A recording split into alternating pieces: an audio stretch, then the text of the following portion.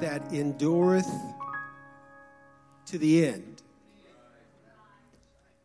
He that endureth to the end, the same shall be saved. You may be seated. I know I'm not worthy of those comments that were made, but I appreciate, I'm grateful for God's goodness. If you could spiritually dust me for Prince, if I could word it that way, you would find the handprints of many teachers, pastors, mentors, elders, saints of God, little children, big children, older saints, singers, evangelists. Each one of us on our journey to live for God have been touched by so many. And for me to stand here and claim any part of that would be in such an error. But we stand on the shoulders of pioneers. We stand on the shoulders of Sunday school teachers. Sister Melissa and I have been talking recently, and over the years we have watched Sunday school teachers, thank you, Sunday school teachers and pastors desperately look for somebody to fill a position in a Sunday school class. And all that's fine and good. But realizing that it is more than just a babysitting service for those upstairs so they can hear the preached word of God. It's actually the incubator for the church of tomorrow. And in this church, we have 50 or so young people. And I will tell you that just a few days ago, I was 18.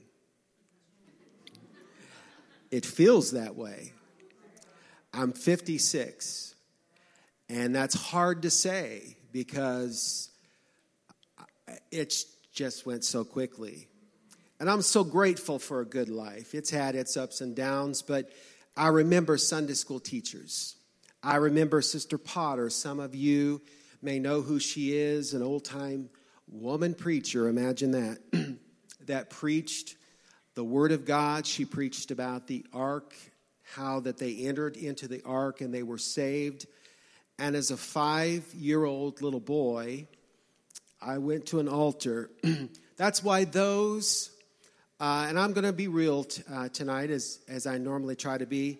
For those of you that think the Holy Ghost is optional or that it is just, a 2 Corinthians 14 thing where it's a gift of the Spirit, you explain to me how a 5-year-old, a 6-year-old will walk down to an altar and raise their hands and begin to speak in another tongue.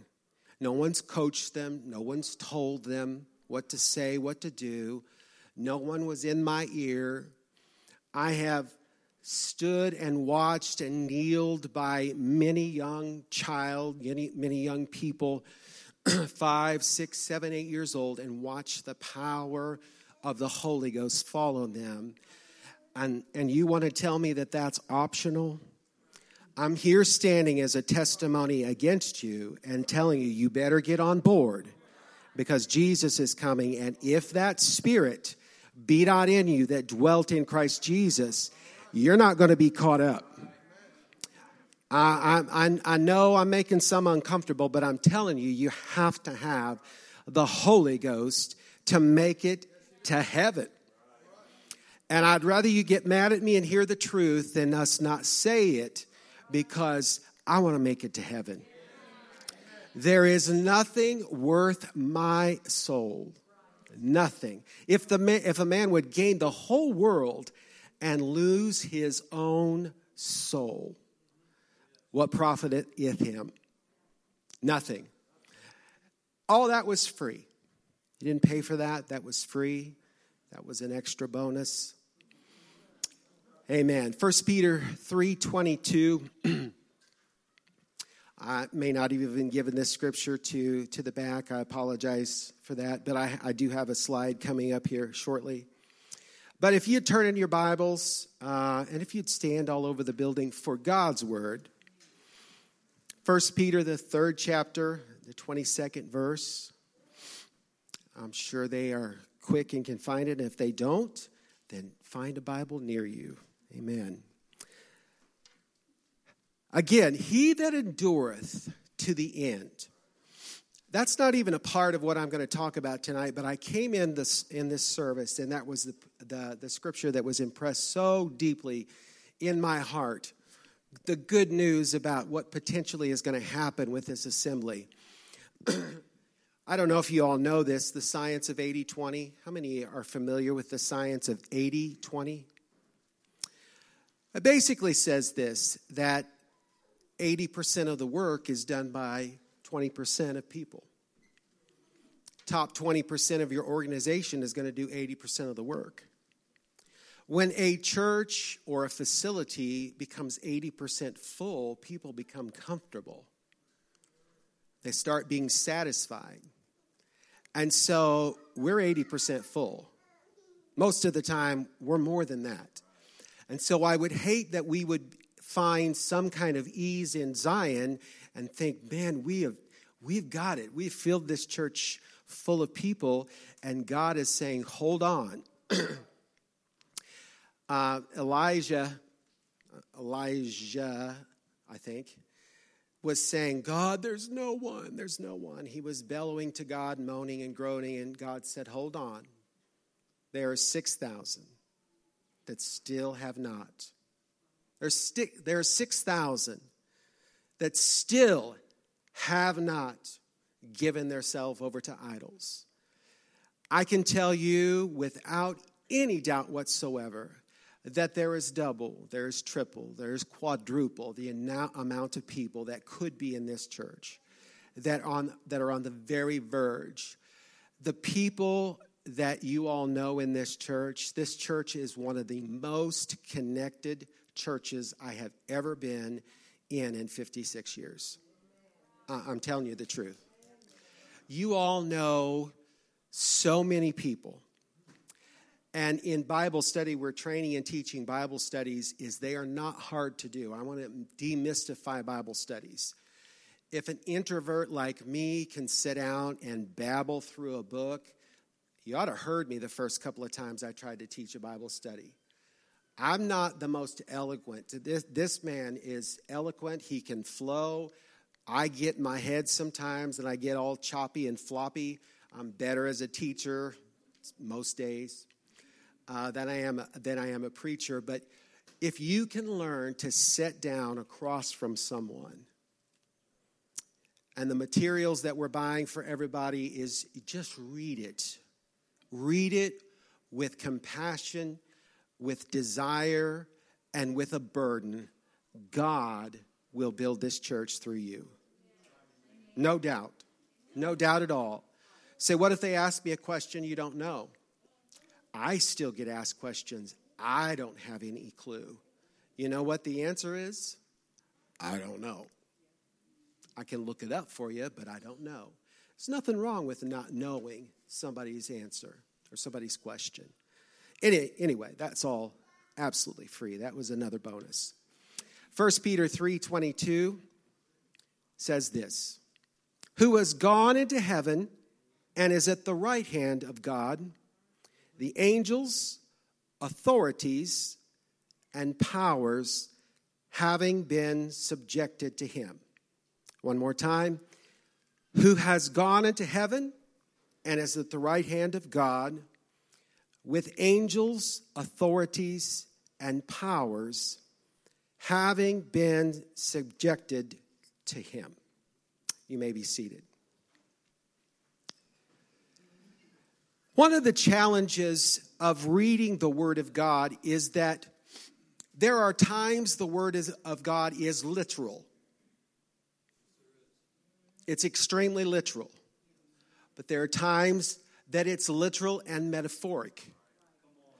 There are times that one scripture can have multiple applications.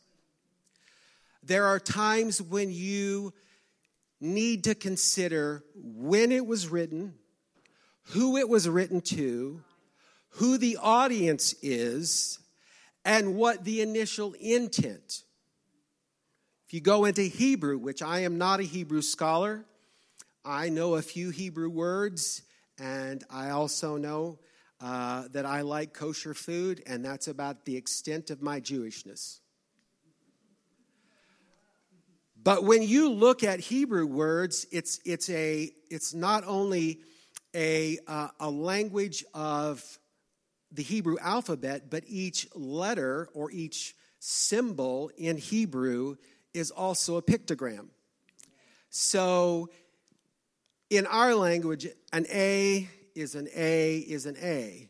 But I'll give you an example. In Hebrew, if A was a pictogram, it could stand for maybe a house or maybe a concept like freedom. And so even when you dig into the Word of God in the Hebrew, you will find that there are layers. Often, we as children of God, we look at Scripture, and the world. I was talking to my daughter who's in Norfolk, and she was raised in the truth. She was in Bible quizzing, and she still carries rudimentary elements of this, and I believe that the Word of God will blossom in her life at some point by faith.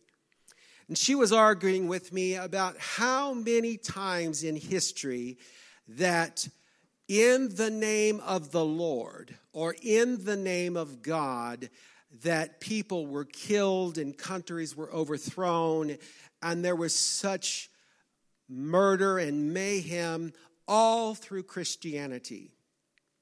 And I responded to her, I said, there's a world that actually believes that. But I can show you, if you want to take some time, that there was no true child of God that ever participated in anything like that.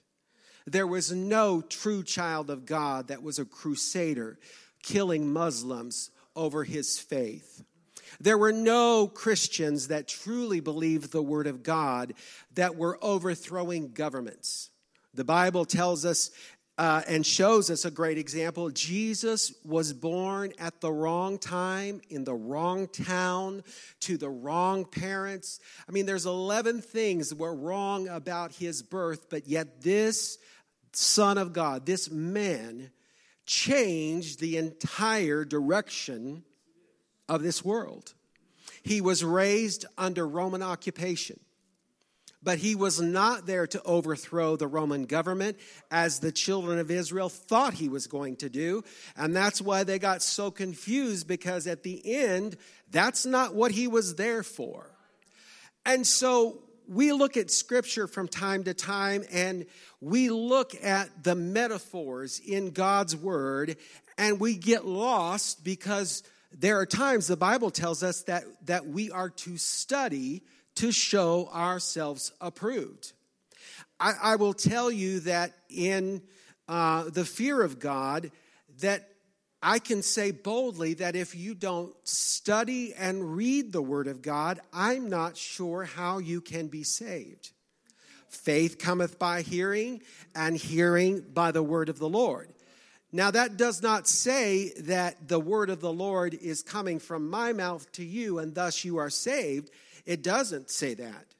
It says that you're to study to be approved, to show thyself approved. A workman needeth not be ashamed, rightly dividing the word of truth. That's your responsibility. I tell every person in my Bible studies that I have taught over the last 5 years, if me or any other person come to you and they teach you something that is not in the Word of God, run the other way.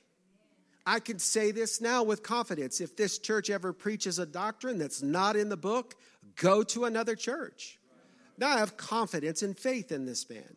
I have confidence and faith in the ministers of this church under our pastor's leadership that we're not going to preach false doctrine.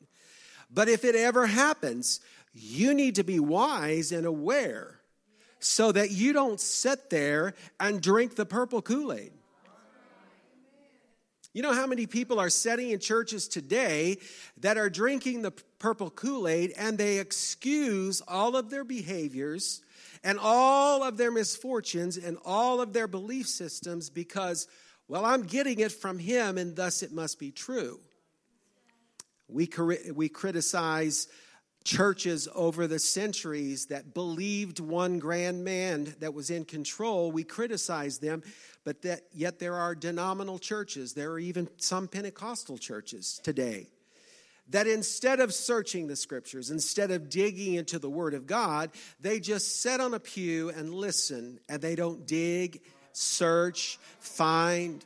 Bible says that ask, and it shall be given. Seek, and ye shall find. Knock, and it shall be opened unto you. You know how I memorize that? A-S-K. Ask, and it shall be given unto you. Seek, and ye shall find. Knock, and it shall be opened unto you. I can tell you lots of little tricks that you can learn to memorize the Word of God. You say, Brother Paul, I don't know how to memorize. I can't memorize. You know what? Anybody can memorize. It just takes diligence and patience and focus.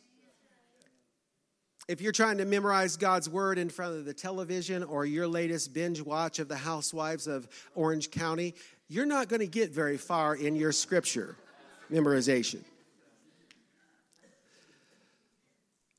So this scripture is a great one. Who has gone into heaven is at the right hand of God. What does it mean to be at the right hand? I've got some names for you.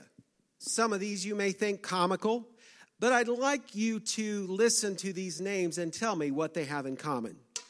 Chewbacca, Samwise Gamgee, Donkey, Genie, R2-D2, Hermione Granger, Gandalf, Buzz Lightyear, Spock, Alfred Pennyworth, Snoopy, Ellis Boyd Redding.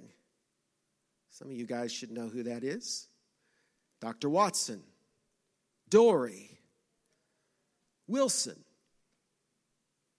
Robert, Robin, Tonto, Woodstock, Gromit, C-3PO, Olaf, Scarecrow, LT, JG, Nick, Goose, Bradshaw. Some of you men need to know that. Mater, Lois Lane. Anybody know what those all had in common? They were sidekicks. They were right-hand men and women. They weren't the guy in charge, but they were the faithful sidekick. They weren't the major character.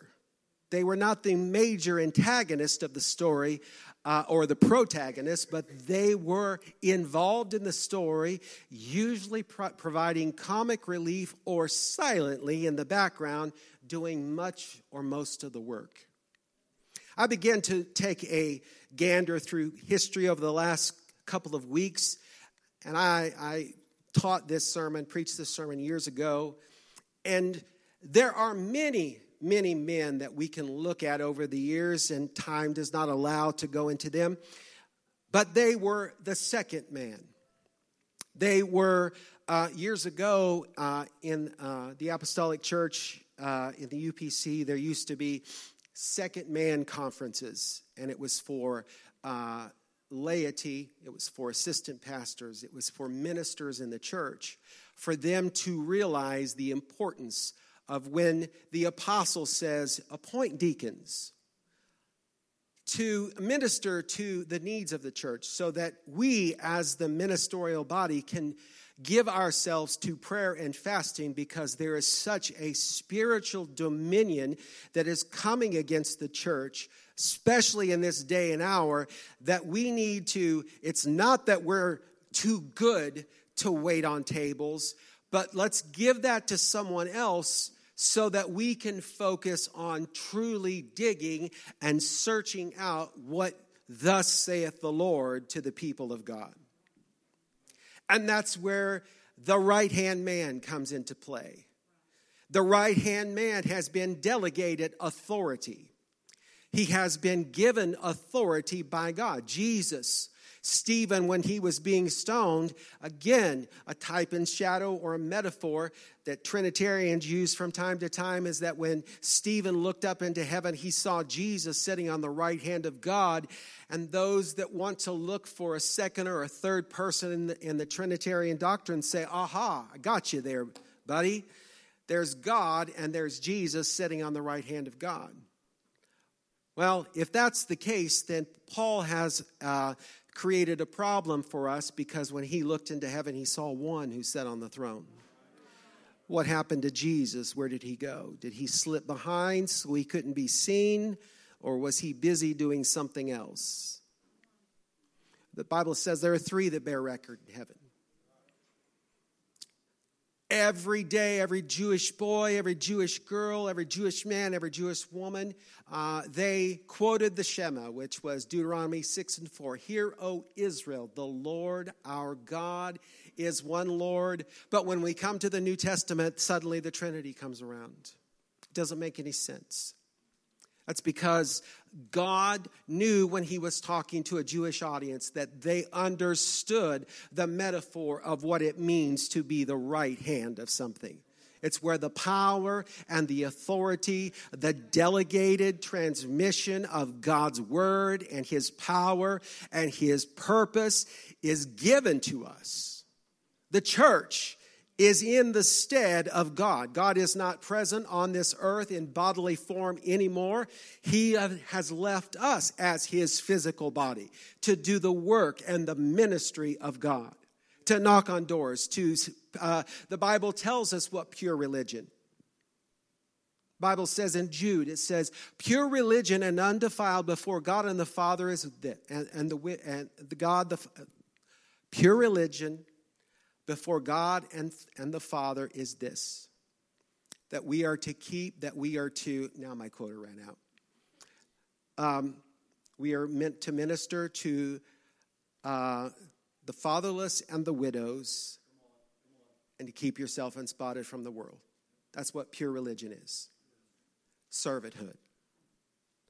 When you know a church is truly tapped into God's purpose, they're going to minister to the fatherless and the widow and keep themselves unspotted from the world. So here we have this metaphor of the right hand of God. And I want to talk to you just a little bit about that. Isaiah 41:10 says, fear not, for I am with you. Be not dismayed, for I am your God. I will strengthen you. I will help you. I will uphold you with my righteous right hand. That right hand is the hand that we see moving in this church.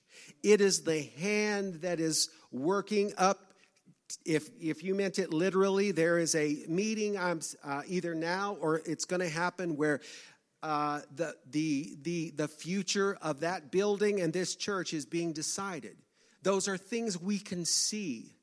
We are watching people come to this altar and be filled with the Holy Ghost. We are seeing people that are learning to pray with people until they receive the gift of the Holy Ghost, which, by the way, is one of the most precious things you'll ever do. You get up here and you get around somebody that's tearing for the Holy Ghost. Hang out for a while. Be there with them. Pray there with them. Keep it simple. Just begin to worship and create that atmosphere of praise around them. And we see the right hand of God putting his authority and power on people's lives. Bible studies, just 2 or 3 weeks along, and we're hearing reports from people that we are working with in the Bible study. And it's not us. It's his word that's growing and coming to fruition in their life. There's peace in our home. We're not arguing as much anymore. Our children are behaving better. You know why the children are behaving better? It's because those undisciplined parents are learning how to put their foot down and say, I'm not your buddy. I'm here to help discipline you in the Word of God. It's amazing how that works. Today I taught for over 3 hours, so I'm kind of fervored up in a teachy mood. And so I told them today, you've got to be careful how you talk to your children. Because when you talk to your children, just remember that will be their adult inner voice. Let me say that again. How you talk to your children will be their adult inner voice.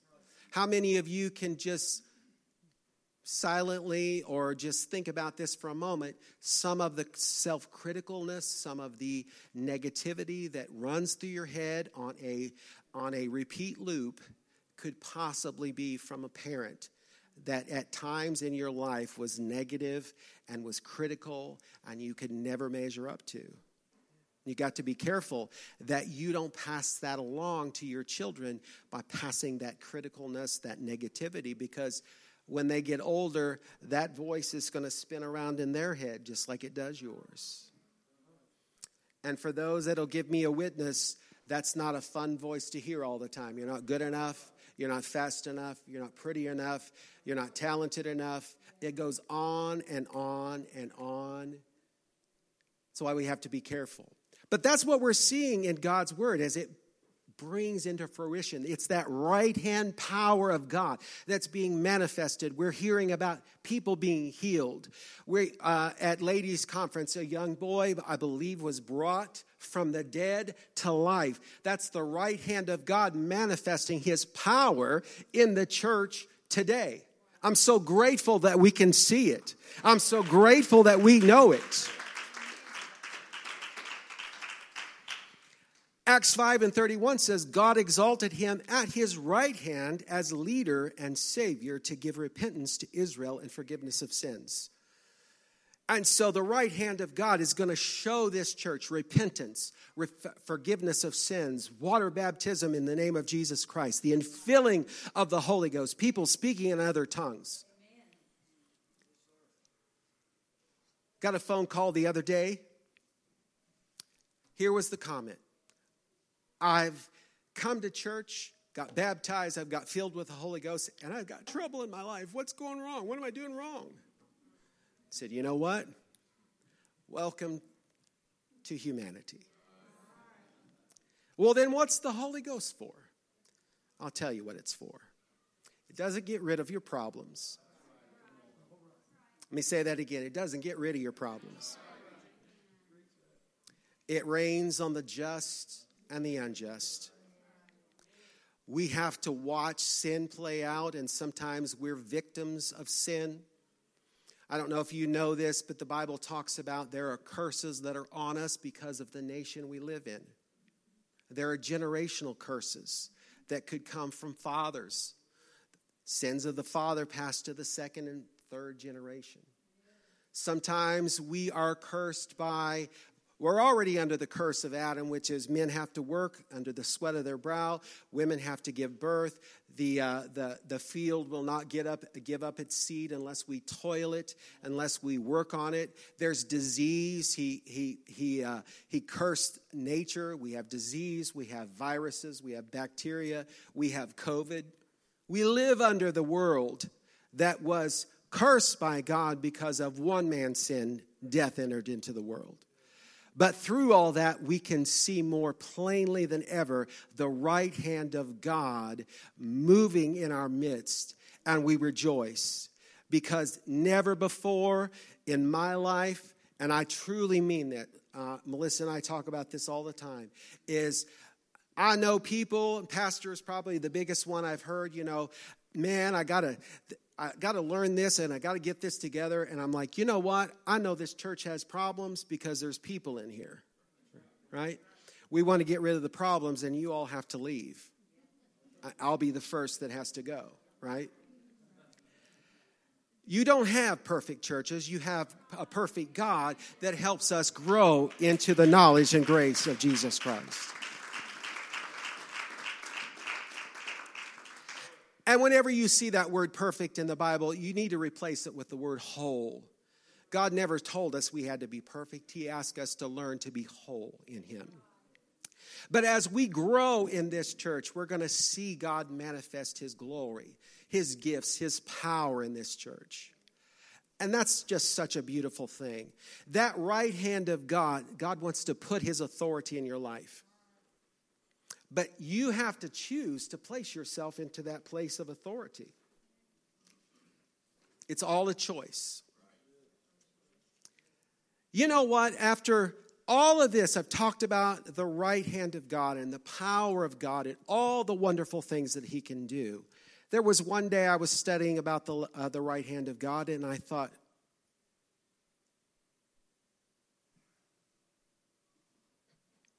what's his left hand do?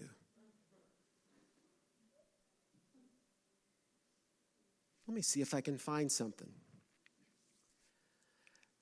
I found Solomon 2:6. It says, his left hand is under my head, and his right hand doth embrace me. Solomon 2:6. His left hand is under my head, and his right hand doth embrace me. Tonight, I brought it all to this. I want to talk about the left hand of God. What does God's left hand do? I first want to take you to Exodus 19:9. Moses went up into the mountain to receive the 10 Commandments, and the Bible says something really interesting. Exodus 19:9, and the Lord said unto Moses, lo, I come unto thee in a thick cloud, that the people may hear what I speak unto thee, and believe thee forever.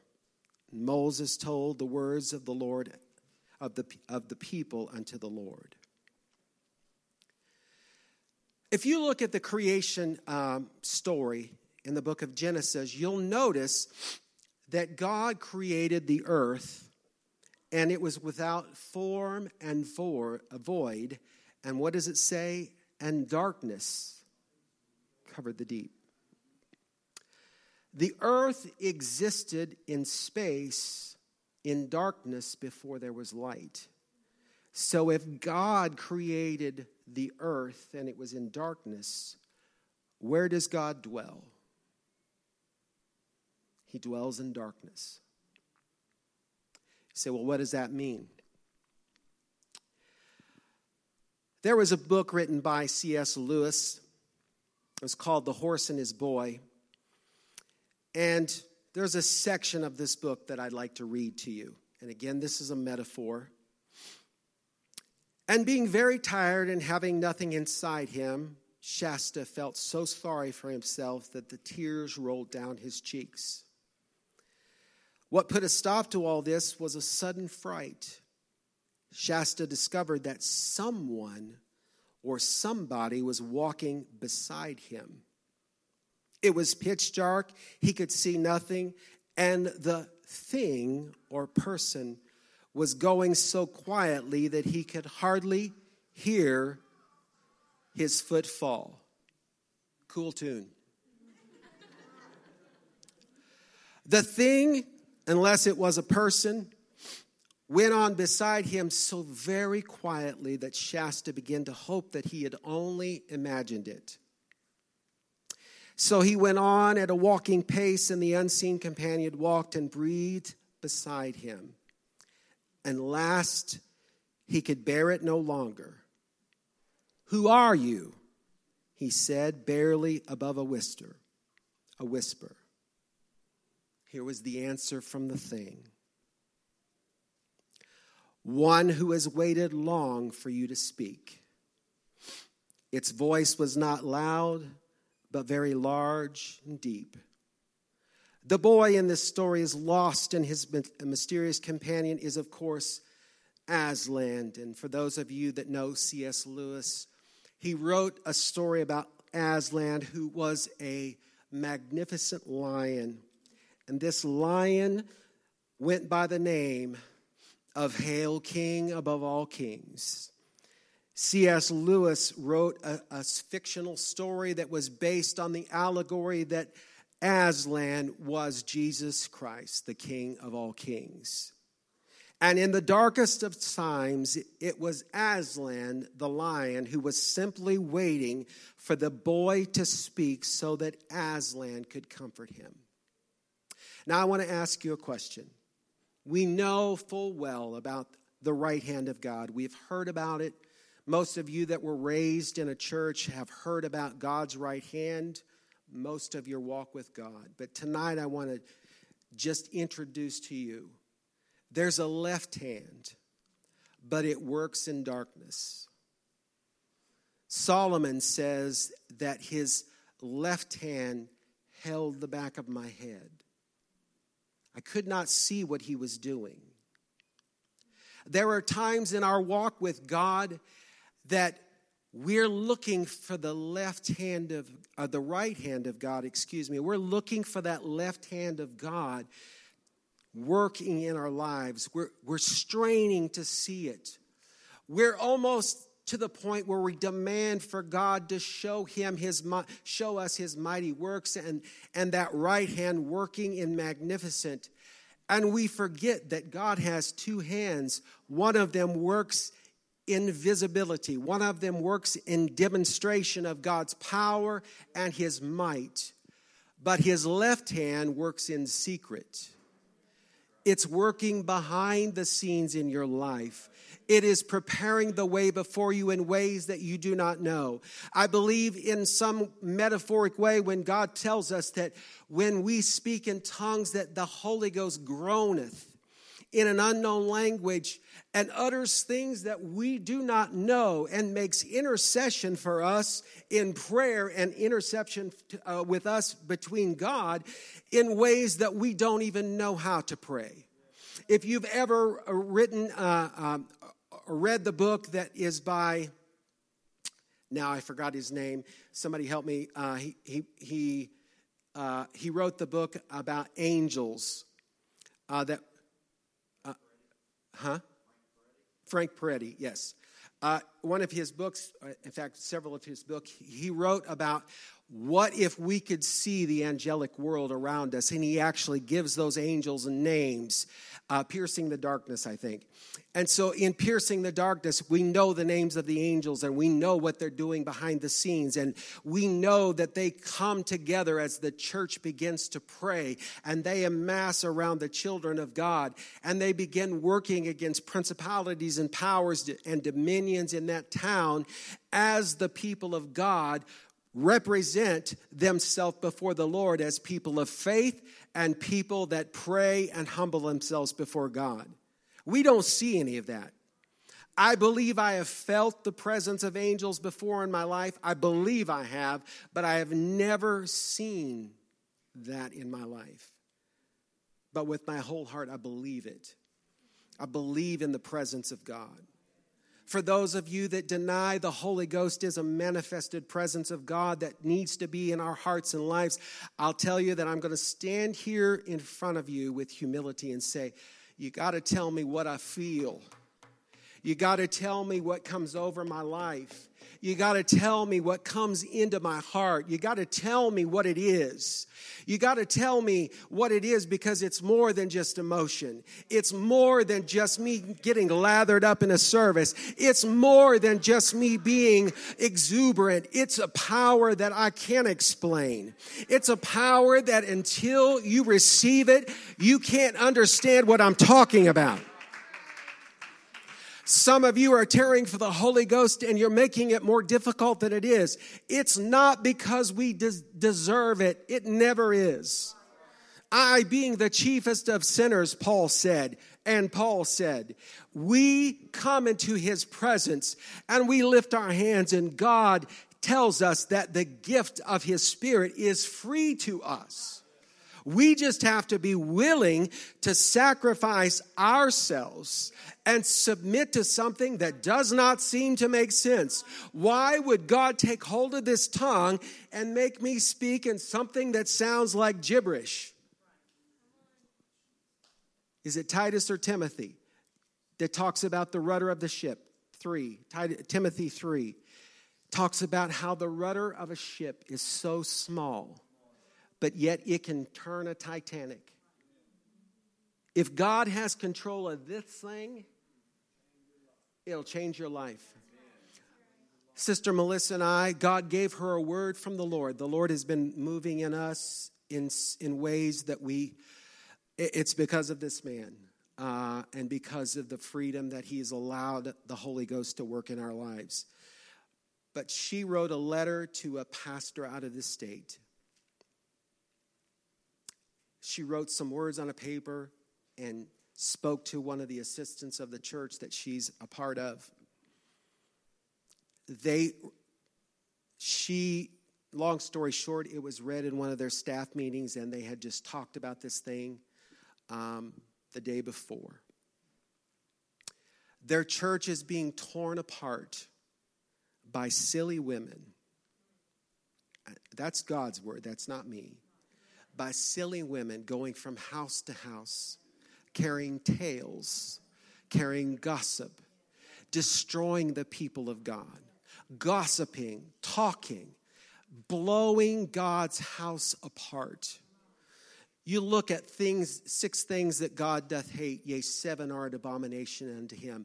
A proud look, feet that are swift to mischief, a lying tongue. We think God hates some things in this world, and he does hate sin. I'm not minimizing that. But the things that we call abominable, God says, I hate. I despise a proud look. I despise someone that sows discord among the brethren. Do you realize God calls that an abomination? And we are comfortable sometimes. And the only reason I'm talking about this is because I want God's right hand to work in this church. But I also want his left hand to work in your life. And God is not going to be pleased, and he's not going to work here when we're gossiping and complaining and griping and tearing God's man down. Of course, everyone in this church is going to make mistakes and falter. And if you have a higher expectation than that, then you need to go somewhere else and find that perfect church that will accept you. You're going to look for a long time. It doesn't exist. How shall men know that you are my disciples? Because of your love one toward another. You know why that's so powerful? Is because I know who you are. I know some of you and some of your nonsense and chaos. And some of you know my nonsense and chaos. And we can still come in here and love one another. That we can overlook our faults. That ye which are spiritual restore such a one in the spirit of meekness, considering thyself, lest thou also be tempted. That's the power of the left hand allowing that right hand to work. The Bible says he's the King of the Jews. He's the King of Israel. He's the King of righteousness. He's the King of the ages. He's the King of heaven. He's the King of glory. He's the King of kings. He's the Lord of lords. The heavens declare the glory of God. The firmament sheweth his handiwork. No means of measure can divine his limitless love. No far-seeing telescope can bring into visibility the coastline of his shoreless supply. We just sent the James Webb telescope out, $1 billion, trillion-dollar thing that's trying to look at the creation of the universe. And you know what they're going to find? They're going to find a God staring back at them.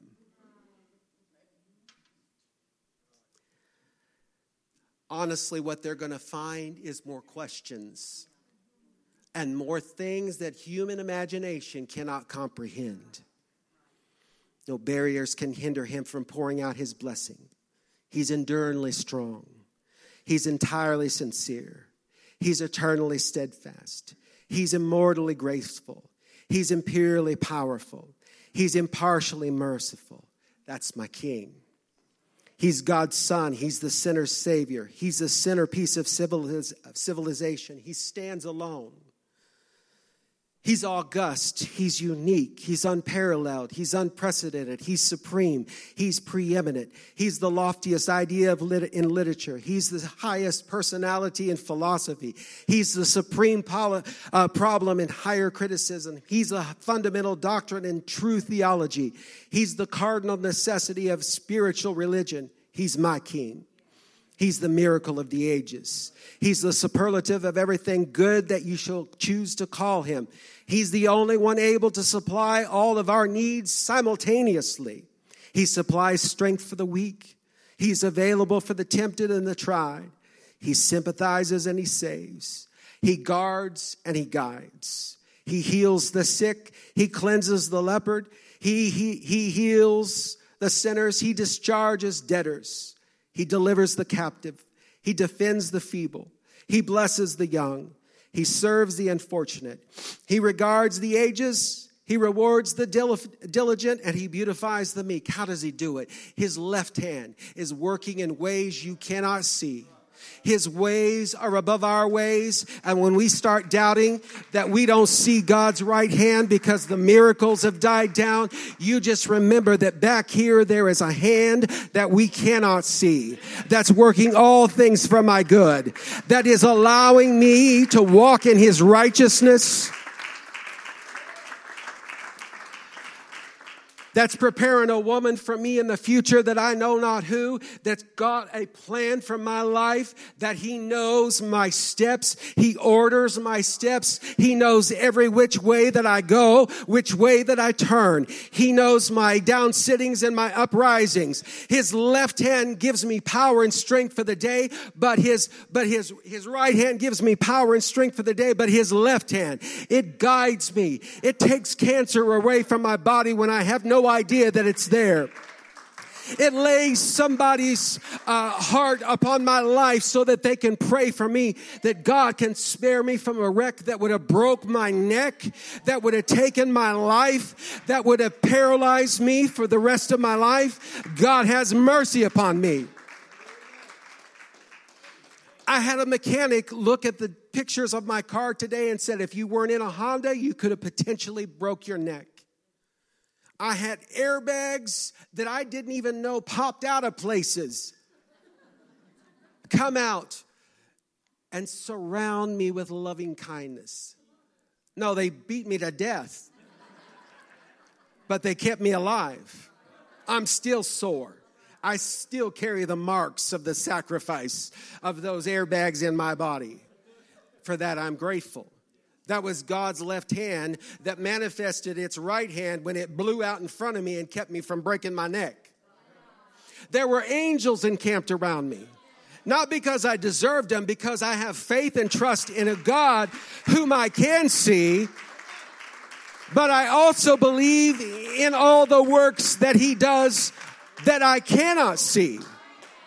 Because what he does in darkness is more, in my belief, in my opinion, and by what I see, than what he does in the light. And don't you forget that God is working.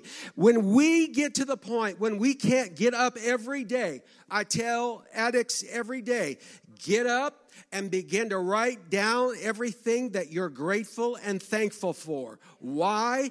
Because a pity party, depression, anxiety really struggles when you begin to write the things down in your life that you are grateful for, that you are thankful for. The next time you want to gripe, you stop right where you are and say, I'm thankful for my pastor. I'm thankful for the saints of God. I'm thankful for the body of Christ. I'm thankful for 7 17 people that have been filled with the Holy Ghost. I'm thankful for people that have been baptized in the name of Jesus Christ. I'm thankful for babies that have been brought to life that were dead. I'm thankful that God has relieved people from their addiction and has brought them into liberty in the church. I'm thankful for people that are realizing that the Holy Ghost is real, that God can change your life, that He can change your marriage, that He can open doors that you don't even know can be opened. That's the left hand of God that is working all things for my good. Hallelujah. Help me, I'll probably forget it when I start it, but He works when I can't see Him, He's working. When I can't hear Him, He's working. When I don't know, He's working. He's working. When I don't believe it, He's working. He's working behind the scenes. He's creating my path.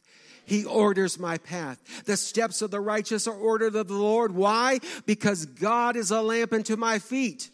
You know why He's a lamp unto my feet? Is because before He's the lamp unto my feet, He's the God that sees in the darkness before me.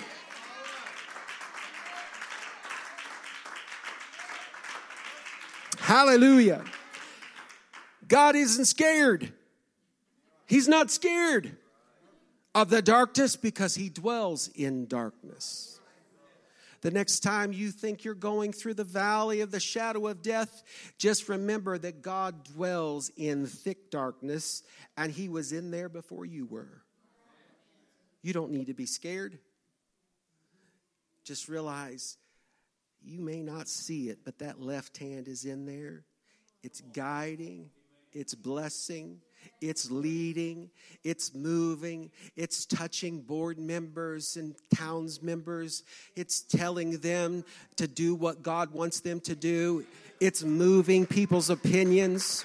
It's opening doors. It's telling a man to give us super low interest so that we can afford this and not pay stuff out of the wazoo. Can you say wazoo from the platform? Tread lightly. That's the left hand of God.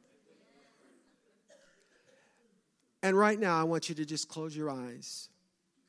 What do you see when you close your eyes? You see some darkness. That's how close God is to you. Often we want to open our eyes and see where God is, but close them and know where He is. He's in thick darkness. He's in the middle of your life. He's behind you. You know, the only way He can hold the back of your head and embrace you with His arm, that's a very vulnerable position that you have to humble yourself to put yourself into. And if you're full of pride and indifference, you're not going to allow God to put His hand behind your head. That's a very intimate position. And to cradle you with His other.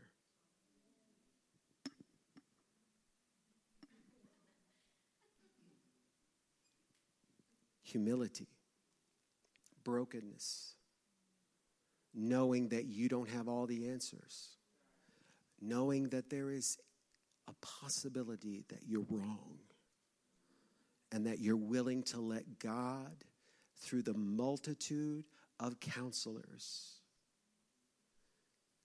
to guide you so that you don't miss what the left hand of God is trying to do. Elijah, moaning and groaning, "Where are you, God?" And God said, "I'm the still small voice. I'm the cloud the size of a man's hand. I'm the hand you cannot see, holding your neck, the most vulnerable part of your body." Somebody was in my van holding my neck. It was the left hand of God, because I didn't see it. But I'm here today, proof that it was there. As we stand together,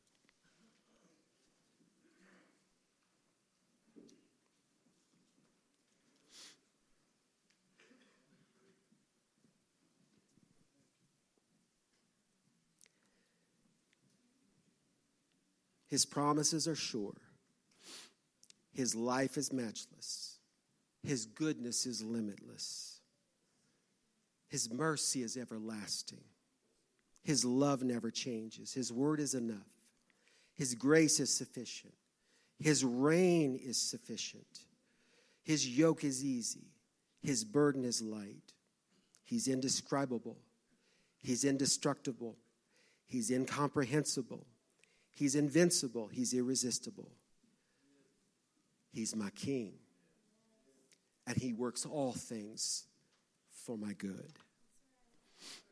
I'm so glad I know Him. I don't know why He chose me.